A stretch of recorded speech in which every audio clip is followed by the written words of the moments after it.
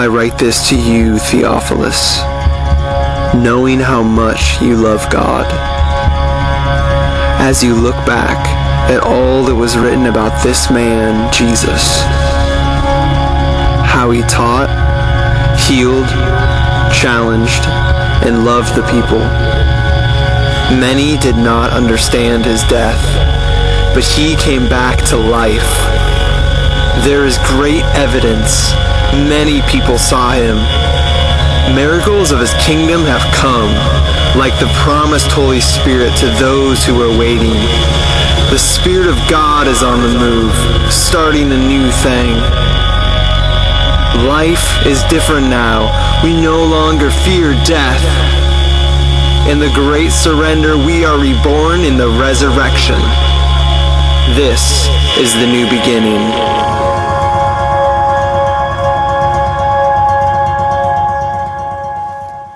Good morning, everybody. Good morning. It's a new beginning. Happy post-Easter, everyone. What a great day. I want to start this morning with a sentence. What a great day to be the church. Amen? Amen. I hope that your Easter weekend last weekend was unforgettable. I know mine was, and trying to figure out with baby Anison showing up, but also unforgettable because of the things that God did here. And it is a great day to be the church, and we're just excited. As John said in the announcements this morning, we believe that it's no accident that you're here. We're super excited because it's a great day to be the church, and it's a great day to be at church today, to gather as the church, because today is Discipleship Sunday. How many of you got out of bed this morning? You were so stoked that it was Discipleship Sunday. Yeah, all right. Turn to the person next to you and say, Happy Discipleship Sunday, everybody. I know you all got out of bed thinking about that this morning. I know that I did. For 28 weeks now, think about this. For 28 weeks in a row, we've been walking through God's story as a church, and it's been good. It's been awesome. It's been helpful for me, and there's been some high points, there's been some low points, there's been some unexpected points, but 28 weeks going through the Bible from the beginning, working our way all the way to the end. I feel like as I've been reading the story, I've really learned two key things, all right? One is, as human beings, and you know, if you disagree with this, at least at some point, then you can let me know after the service. But this is one of the things I've learned reading the story. As human beings, there are times in our lives where we like to do our own thing. Am I right? All right, turn to the person next to you and say, hey, you're a rebel. Admit it. You're a rebel. All right? I have spent some time with you outside of worship. I know that we have some rebels in this church, all right? And that's important that we start there this morning as we talk about discipleship, as we talk about what does it mean to be the church. I mean, what does it mean to do something with this Easter story, right? You can have all of the fun and all of the spiritual awesomeness that come with Easter as much as you want, but don't we at some point have to ask this question, what does it mean? It's important that we start there understanding that we as humans like to do our own thing, and some of us really like to do our own thing. But what's the other thing that I've learned in this story, and I would say it's the more important thing, is that for every step that we take off doing our own thing, heading our own direction, saying, God, you know what? Thanks, but no thanks. We have a God that comes after us. Amen? Amen. We have a God that pursues us. We have a God that loves us. And as we've been walking through this story, those two things have resonated so deeply with me. I mean, we see human beings do their own thing, starting very beginning in Genesis, right? In a garden, God gives them everything that they need, everything that they ever wanted. It's an all-you-can-eat buffet. I mean, what sounds better than that, right? And yet, he just gives them one simple command, and they can't do it. And their relationship with God, it's not just they just get a slap on the wrist. Everything about their relationship with God changes, except the fact that he still loves them. And so as we begin, even as you begin that story, as you begin reading the first few chapters of this very book of the Bible, we begin to see that God doesn't just love his people, but he's passionate about getting them back. And God decides, and this is in Ephesians chapter 1, it says, before he even laid the foundations of the earth, God decided that he needed a rescue plan, that he was going to come after us and rescue us. And so phase one of this rescue plan is launched, and we talked about this forever, it feels like. We spent a lot of time in the Old Testament this past year talking about this nation of Israel. And the fact that God raised up this group of people, he gave them promises and he blessed them and he loved them so that the entire world, because God doesn't just love the people who love him back, God loves the entire world. So they could see this and want to be in relationship with God. And yet as human beings, it doesn't go according to plan, of course, and so God has to send some prophets to try and get them back, and at the end of the day, it's not going to be enough. And so God decides it's time for phase 2. It's time to take things to the next level. He decides to play the family card, and so he finds his son, Jesus. And he sends him to live and to walk among us for years. And he's crucified. But as we celebrated last week, he's risen from the dead. The rescue plan carries on. God has made a way for us to be in relationship with him. And yet it continues to go on. And God has done something really interesting. One of the craziest things I think that God has ever done is he continues to launch this mission plan, and all this stuff has happened with the resurrection. He decides to let us be a part of it. Have you ever wondered why God chose to use us as his rescue plan for the rest of the world? In order to do this too, and this is why we're talking about on Discipleship Sunday, God had to figure out how he's going to carry this plan on and how he's going to help us. And so he gave us the Gospels. He gave us 3 years of Jesus' life mapped out for us. Jesus spent 3 years with 12 guys, 24/7, 365. Doing what? Teaching them everything that he knew, helping them live life. Because to be a disciple isn't just to do the things Jesus did. That's part of it. But I think Jesus had such a bigger plan for him. To think like Jesus, to feel what Jesus felt. So he sends this group of 12 out to begin and to continue launching this mission and this rescue plan. It's a new phase of the story of God. We're turning the corner here, and we're heading into an exciting part. So exciting. We're so excited about these last few weeks of story, we decided to make a small banner. You like this? What do you guys think about this, right? How many when you walked in here this morning, you thought, church on fire? What are they going to do, burn this place down? Right? That's later in the sermon, okay? We actually talked about handing out some matches to everybody this morning as a little take-home, because fire is a part of the story, and John and I are going to talk about it. He just goes, Andy, we want to be a church on fire, not a church on fire. So if you need whatever. I'll just leave that at that. Like I said, we're a church of rebels, right? Right? But it's a new phase. It's a new beginning. It's a new chapter of the story. And you guys, it's so exciting because this part of the story, it's your story. I mean, you could start back with the stories that we're going to talk about today, and you could link step by step, day by day, year by year, all the way up to today. You are a part of this story, whether you know it or not. So let's dive in and let's take a look at this. If you have your story Bibles with you this morning, I want to invite you to open to page 389. If you are using the Abundant Life Bible, we're going to start in Acts chapter 1, and we're going to look at the story that was just read for us, beautifully read for us, I might add. All right? So page 389, I'm going to start in Acts 1, and I'm actually going to start in verse 4.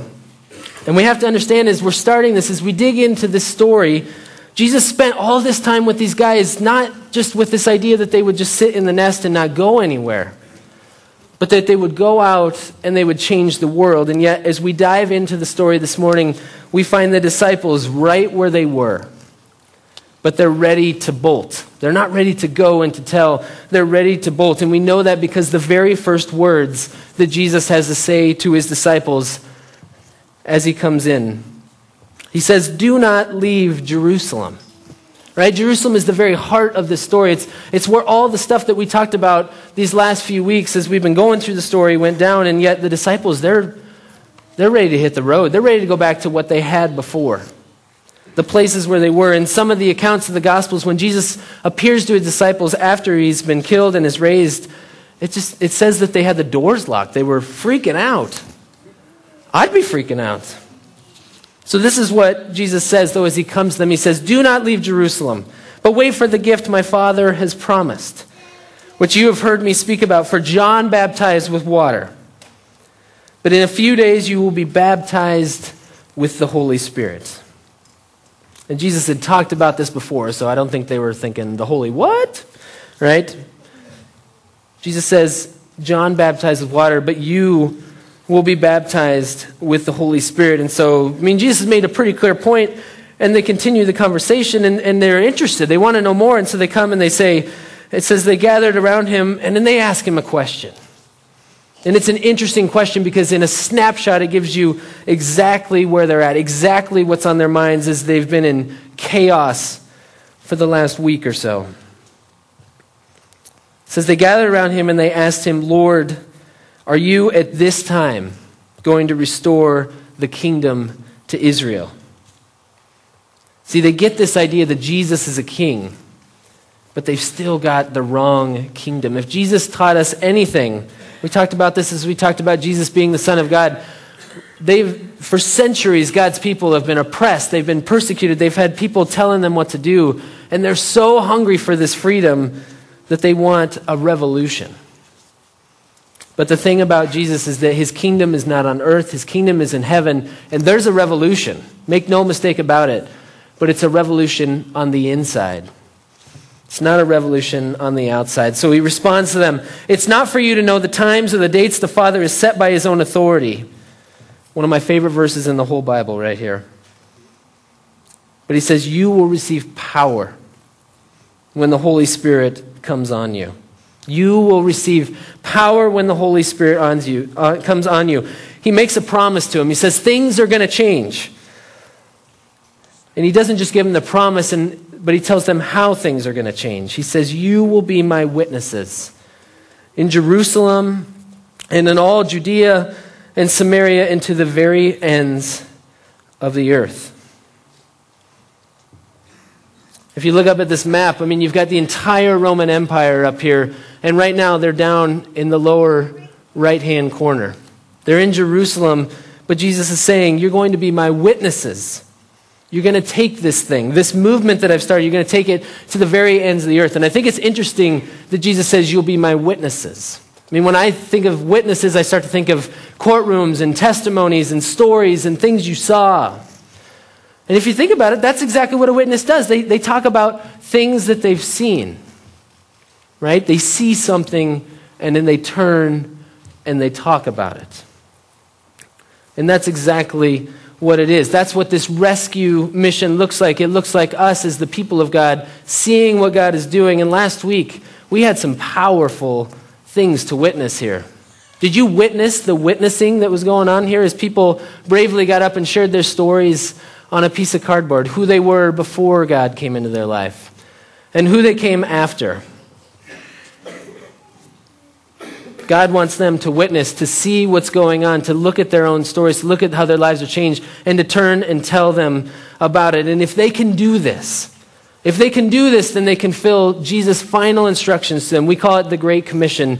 And I've got it up here on the screen. And this is a little bit different in translation. But if you think about it, what is the role of us as the church? What is it that Jesus is? He's wrapping up phase 2 of his movement and is getting ready for this new beginning. These are the instructions that he gives us. And let's read this together. Go out and train everyone you meet, far and near, in this way of life, marking them by baptism in the threefold name, the Father, the Son, and the Holy Spirit. And it continues, then instruct them in the practice of all I have commanded you. I'll be with you as you do this, day after day, to the very end of the age. So he sent them out. And wouldn't you know it, in the very next page, just a few days later, as he sent them out with this promise, you will receive the Holy Spirit, you will have power. Who doesn't need a little more power, huh? Power's a good thing. So he promises power, and wouldn't you know, just as he always does, God shows up. Because again, we have a God that loves us, that he goes after us. And so I invite you, if you have your story Bibles, to turn to the next page, because God shows up in an amazing way. This is the story of Pentecost, and it's chapter 2, starting in verse 1. When the day of Pentecost came, they were all together in one place. And suddenly, a sound like a blowing of a violent wind came from heaven and filled the whole house where they were sitting. We've had some windy days in Iowa here, right? That's not too crazy. But then it does get crazy. It says, they saw what seemed to be tongues of fire that separated and came to rest on each of them. Now, I just got to ask you this morning, if we're sitting here in this nice little church gathering, right, and I'm sitting here talking, and all of a sudden, we may just burn this church down, actually. I don't know, we'll see. Right? Oh, seriously? This is why you're supposed to practice these things. Or we just bought cheap matches, I'm not sure. I'm going to move it slowly. Does this look weird to any of you? So what's going on there? What's going on there? There's tongues of fire over people's heads, and you know that this isn't just any random gathering of people. But it says all of them were filled with the Holy Spirit and began to speak in other tongues. As the Spirit enabled them, now they were staying in Jerusalem, God-fearing Jews from every nation under heaven. There's tons of people from all over the place in Jerusalem. There's been a lot going on. And when they heard this sound, a crowd came together in bewilderment, because each one heard their own language being spoken, and utterly amazed they asked, "Aren't all these who are speaking Galileans? Then how is it that each of us hears in our own language?" There's fire, there's people babbling, there's all sorts of stuff going on. And so it says, amazed and perplexed, they asked one another, "What does this mean?" As I just said, what's going on there? And it's at that point that Peter, this one who we've talked about has been famous to be the last to think and the first to speak. He tends to put his foot in his mouth a lot, right? It's then that Peter steps up to preach, and he says, "Fellow Jews and all of you who live in Jerusalem, let me explain this to you." And as he gets going, don't you just wonder, don't you just think that his fellow disciples, even Jesus himself, is probably sitting up there in heaven thinking, "Oh, here we go again," right? Right? We've all been there when that person gets up to speak. And you just think, "Oh, I have no idea what's going to come out of this person's mouth," right? But Peter goes on to preach. And here's the thing, as Peter goes on to preach, it makes sense. And it's powerful, and he goes and he makes 2 points. He says, number one, all of you who are gathered here, this is what's going on. Number one, Jesus is alive. And number two, he sent us this Holy Spirit. And Peter preaches with the power of the Holy Spirit in such a way that people's lives are changed. And it says, when the people heard this, they were cut to the heart. And they said to Peter and the other apostles, "Brothers, what shall we do?" And Peter responds, "Repent and be baptized." Right? You've got thousands of people. In fact, it says that 3,000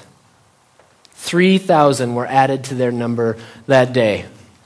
Do you think there was something going on there? Absolutely. What would we do if 3,000 people showed up at this church on a Sunday? I'll tell you what, we'd need to get some more chairs. That's a start. All right, 3,000 people are added.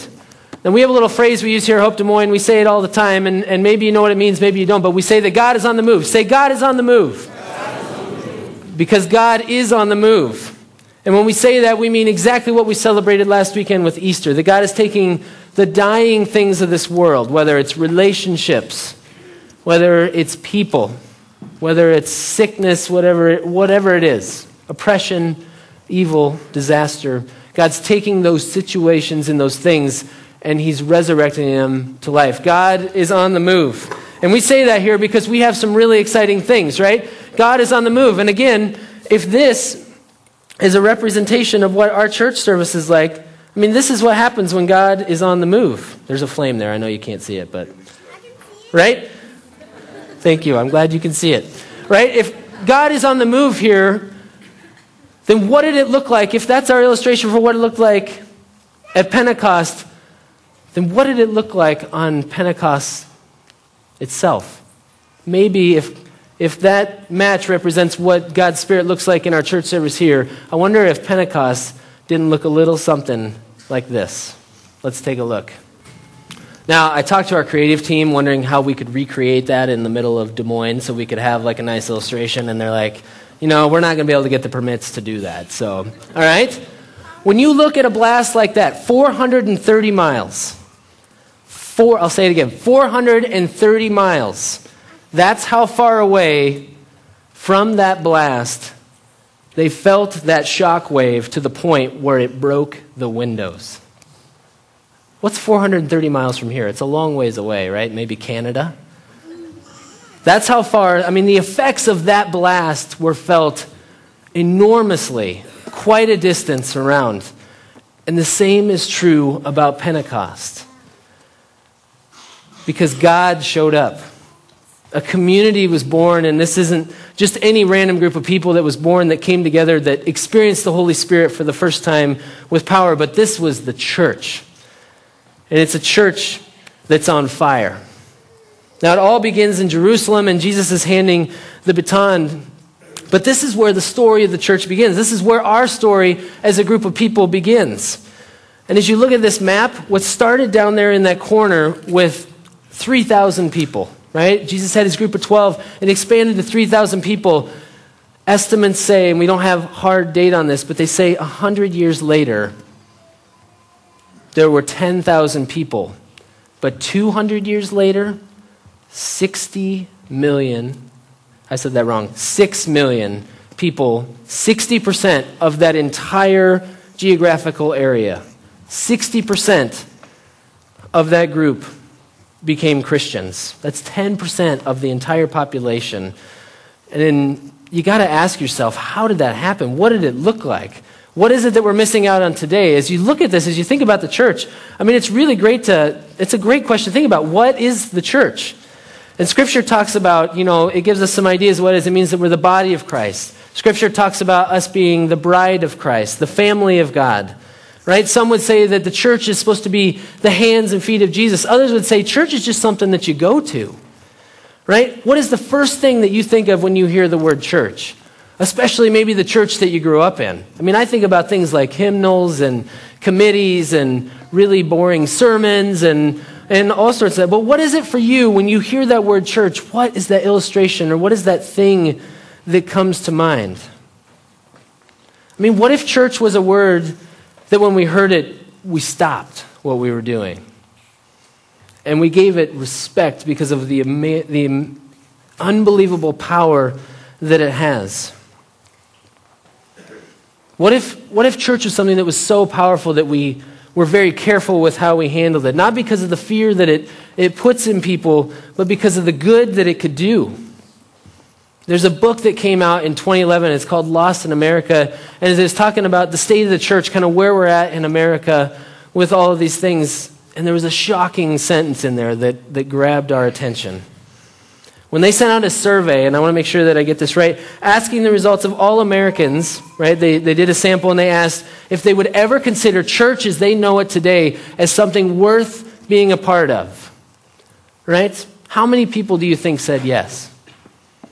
Less than half, right? If we have a church that's on fire, that has an experience that looks something like that in its own way, and it takes over the entire map of the world as they knew it at the time, and yet we're sitting here in a country today where more than half of the population doesn't think that it's worth being a part of, then what are we missing?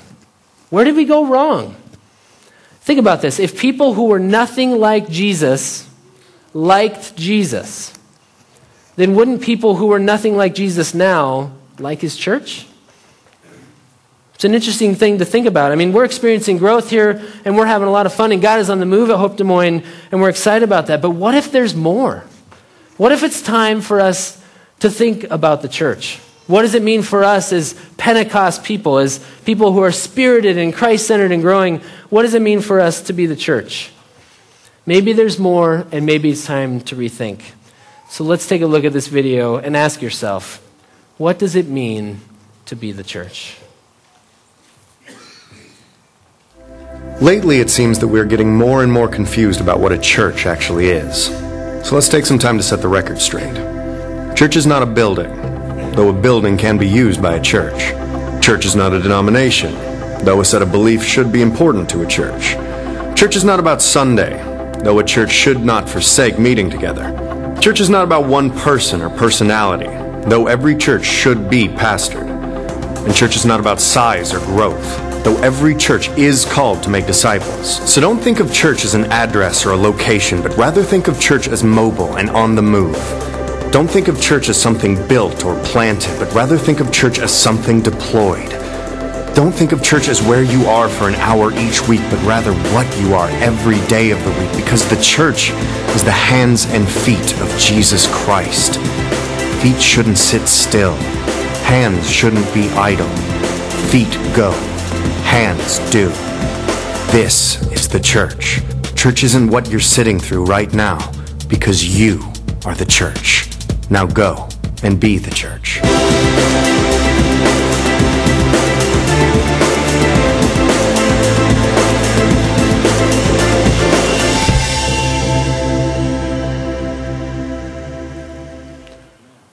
What if God has something more for us?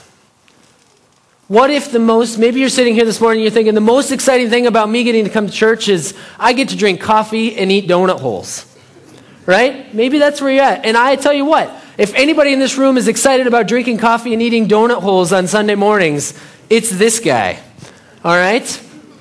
I'm one of those guys that fills up the cup and takes it to the chair when I'm not preaching. I enjoy the donut holes, but what if God has something more for us?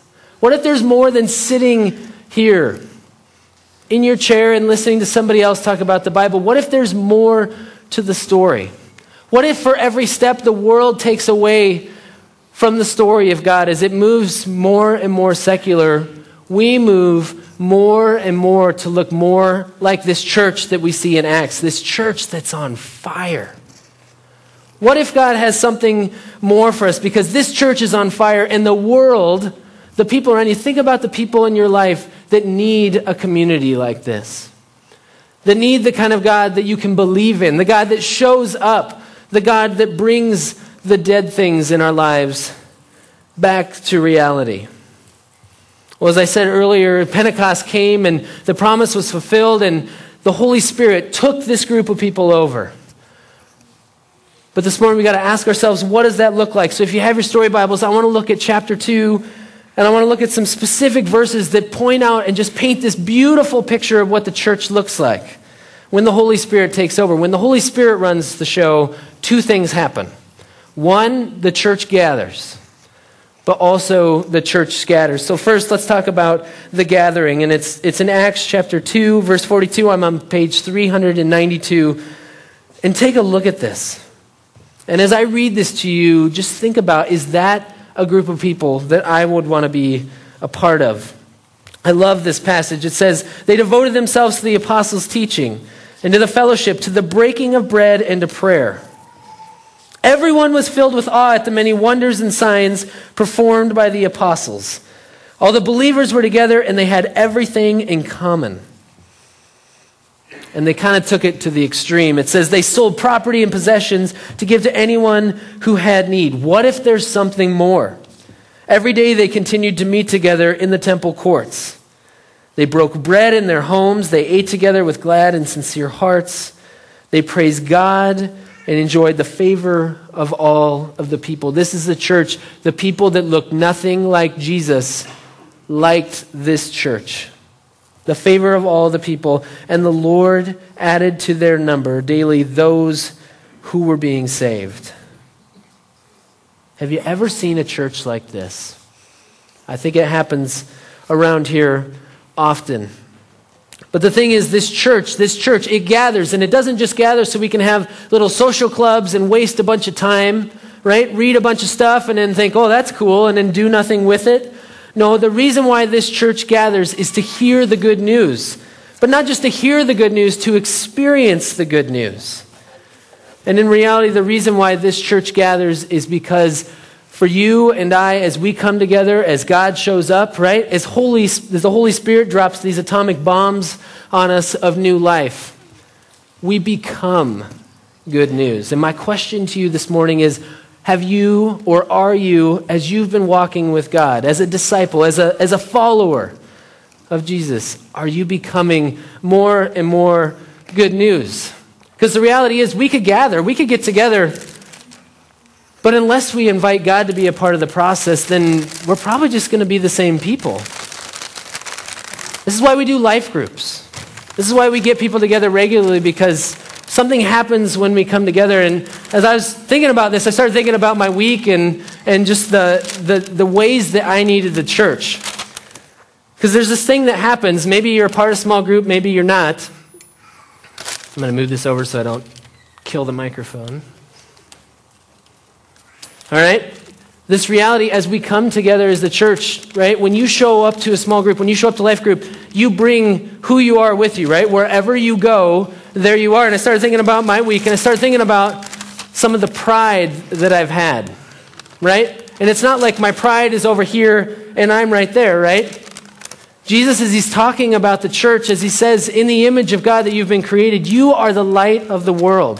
If this world is a very dark place, you are the light of the world. And yet, as human beings, we experience pride, we have sin, right? That image gets distorted. And it doesn't burn quite as well. I kept thinking about my week on these positive notes, and I began to think about how selfish I've been, right? There are times when I do not take the hard road. I don't do the right thing all the time. In fact, I'm selfish. And so yet, when I show up into this community, I have another layer. And by the way, this is just another attempt by me to burn this church down. So I'm going to put some fire, right? Right? I wrote cranky on a paper bag. I know you guys don't believe this, but even pastors can get cranky. I know you don't believe that, but... Right? And here's the thing, as I look at this, as I began to realize the state of who I am, right? Impatience. Have you ever been a parent of small children? I mean, seriously. It takes a lot of patience. Wouldn't that be so cool if this just caught on fire? Right? But what's happened to the image of God in this? I've done this before and it's never happened, so don't worry. But, all right? It's really hard to see. And we bring these masks, we wear these things, and we pretend, yeah, I mean, this is what I hear so often around churches. Yeah, how are you? Yeah, everything's fine, right? The F word, fine. Maybe you're fine. That's great. Praise God for that. But if you're not, how can we be the kind of church that does this, right? Where we're genuine with one another, where we experience what's going on. Because when we gather and when we hear the good news, right? When we get to that point, if we spend enough time together where I have to take the mask on because I'm dying and I need some oxygen, right? If you still love me, and that's how you figure out who your real brothers and sisters in Christ are, the people that still love you, not when you're fake you, but when you're real you, if they still love you, that's when you experience the good news. And as you hear this good news, and as you experience this good news, you become good news. And my question again to you this morning is, well, what's on your bag, right? What are the 72 bags like me that you have that are hiding the image of God from you? But are you becoming good news? That's why we do life groups. It's not so we can have JV and varsity Christians in this church, right? Life groups are not a life sentence, by the way. They're given to you so they can produce life, so God can produce life in you. When the church gathers, this is what happens. And yet at the same time, not only do we gather as a church, but we gather so we can become good news. And as we become good news, we take the good news with us wherever we go. Because here's the reason why we're all nervous this morning about all this fire. And I seriously wanted to have a blowtorch in here, but they wouldn't let me do it. Right? Here's the thing about fire. If I had a can of gasoline over there and I threw this over there, you all would run. Because fire spreads. So it's one thing to be good news, to become good news, but isn't it another to go out into the world and to be good news? And there's this great stories. I mean, the entire book of Acts is filled with people that are going and be good news. And one day Peter and John, they're going to the temple. They're going to gather with their friends, right? With their spiritual family. And they run across a guy who needs healing and they heal him. I mean, that's what it looks like to be good news. And maybe you're sitting here this morning and you're just thinking, Andy, that sounds really great, but you know, I'm just a teacher. I mean, how can I be good news? I'm just a stay-at-home mom. How can I be good news? What does it look like for us as Hope Des Moines to be good news? And as I was thinking about this as well, a while back I came across the story from ESPN, the magazine, and I felt like this was such a great picture, a great answer to this question. What does it look like as we gather, but as we scatter, to be good news? And so I want to read this to you. And if you know anything Well, I'll just read you the first sentence. It says, they played the oddest game in high school football history last month in Grapevine, Texas. And if you know anything about Texas, when it comes to football, I mean, there's a lot of things you don't mess with Texas about, right? But one of them is football. And so I want to read you this story about this game that took place in Texas.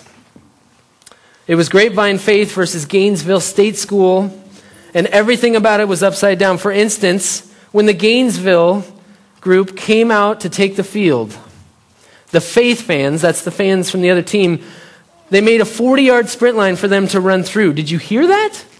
The other team's fans. They even made a banner for the players to crash through, and it said, "Go Tornadoes," which is also weird because Faith, they're the Lions. All right? It was rivers running uphill and cats petting dogs. More than 200 Faith fans sat on the Gainesville side and kept cheering the Gainesville players on by name.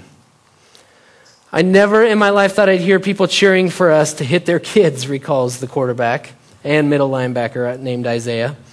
I wouldn't expect another parent to tell somebody to hit their kids, but they wanted us to. And even though Faith walloped them, that's the Christian school, walloped them 33-14, the Gainesville kids were so happy that after the game, they gave their head coach, Mark Williams, a sideline squirt bottle shower like he just won state. It's got to be the first Gatorade bath in history for an 0-9 coach. But then you saw the 12 uniformed officers escorting the Gainesville players off the field, and 2 and 2 started to make 4. They lined the players up in groups of 5, handcuffs in their back pockets, and marched them to the team bus. And that's because Gainesville is a maximum security correctional facility 75 miles north of Dallas. Every game it plays is on the road. This all started when Faith's head coach, Chris Hogan, wanted to do something kind for the Gainesville team. Faith had never played Gainesville, but he already knew the score. After all, Faith was 7-2. Gainesville was 0-8, and they'd had 2 TDs, 2 touchdowns all season. Faith has 70 kids, 11 coaches, the latest equipment, involved parents. Gainesville has a lot of kids with convictions for drugs, assault, and robbery, many of whose families have disowned them, wearing 7-year-old shoulder pads and ancient helmets. So Hogan had this idea. What if half of our fans, for one night only, cheered for the other team? And he sent an email asking the Faith to do that. He said, here's the message I want you to send. You are just as valuable as any other person on the planet. Some were naturally confused. One Faith player walked into Hogan's office and said, "Coach, why are we doing this?" And Hogan said, "Imagine if you didn't have a home life. Imagine if everybody you knew had given up on you." And the next thing you know, the Gainesville Tornadoes were turning around on their bench to see something they had never seen before. Hundreds of fans and cheerleaders. And I thought maybe they were confused, said Alex, one of the Gainesville linemen. They started yelling defense when their team had the ball. And I said, what? Why are they cheering for us? It was a strange experience for boys that most people cross the street to avoid. And we can tell people are a little afraid of us when we come to the games, says Gerald, a lineman who will end up doing more than 3 years. You can see it in their eyes. They're looking at us. But these people, they were yelling for us by their names. So maybe it figures that Gainesville played better than it had all season, scoring the game's last 2 touchdowns. Of course, maybe this had something to do with the third-string nose guard being at safety and the third-string cornerback playing defensive end, but still. And here's where it gets good. After the game, both teams gathered in the middle of the field to pray, and that's when Isaiah, the guy I talked about earlier, the quarterback, surprised everybody by asking if he could lead the prayer. We had no idea what this kid was going to say. Sounds a lot like Peter, doesn't it? We had no idea what this kid was going to say, the coach said, but Isaiah said this, "Lord, I don't know how this happened, so I don't know how to say thanks. But I never knew there were so many people in the world that cared about us." And it was a good thing everybody's heads were bowed because they might have seen Hogan wiping tears away. As the Tornadoes walked back to their bus under guard, they each were handed a bag for the ride home, a burger, some fries, some candy, a Bible, and a letter from each of the team members from the Faith team that played their same position. The Gainesville coach saw Hogan, grabbed him hard by the shoulders and said, "You'll never know what your people did for these kids tonight. You're never going to know." And as the bus pulled away, the Gainesville players crammed to one side and pressed their hands to the window, staring at these people that they'd never met before, watching their waves and smiles disappearing into the night. With all that is going on in the world these days, isn't it nice to know that one of the best presents that you can give is still absolutely free? The gift of hope. Isn't there a chance that there's something more than what we've been experiencing as a church? And we have a great church. I don't want you to hear this sermon this morning and think, man, we've got a lot of work to do. But the thing is, as a disciple, the journey never ends, right? I mean, there's never some day where you wake up and people start mistaking you for being Jesus himself, right? Maybe if that's you, then, maybe you should be up here preaching. But the journey doesn't end. And so what if there's more? What if there's another step in this journey? What if God is calling you to give something to the world? I mean, maybe it's something as simple as this, but it probably looks different because it looks like you, whatever it is. What's next for you as a part of this church? Right? God calls us to gather and he calls us to scatter. But what is the next step for you in that process? What is the next step in growing to becoming even better news?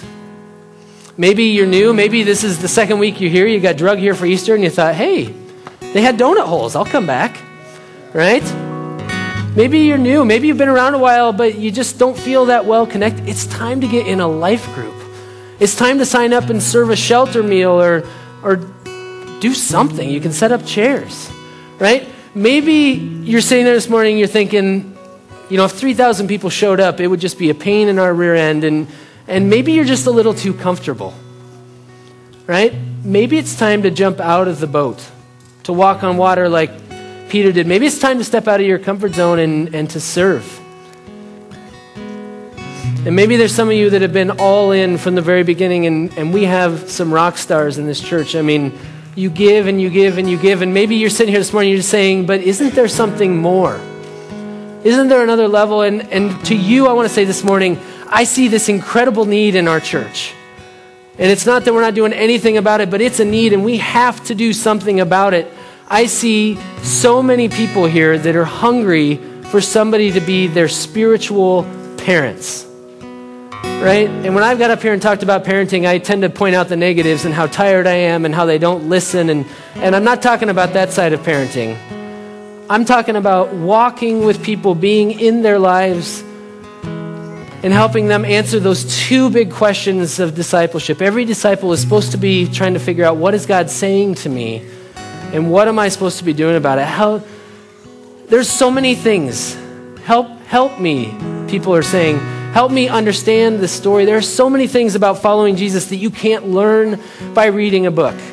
And so we need more spiritual parents in this congregation. And yet, I think a lot of us, when we hear that, it's out of our comfort zones. And we think, there's no way I could do that. We get the just a disease that John has talked about. I'm just a teacher. I'm just a stay-at-home mom. I'm just a volunteer. Right? But let's go back to these people in the book of Acts. Because I think I have a lot of favorite verses in the Bible, but Acts 4:13 is a verse that I will never forget. Because Peter and John, as they've been going around, as they've been healing people, as they've been shouting from the rooftops all this stuff about Jesus, as they've been being the church, they get into trouble and they're in court and they have to defend themselves and they give this great argument. And you got to wonder, where did that come from? Right? Anybody relate to that, being in trouble and having no idea how you're going to get your way out of it?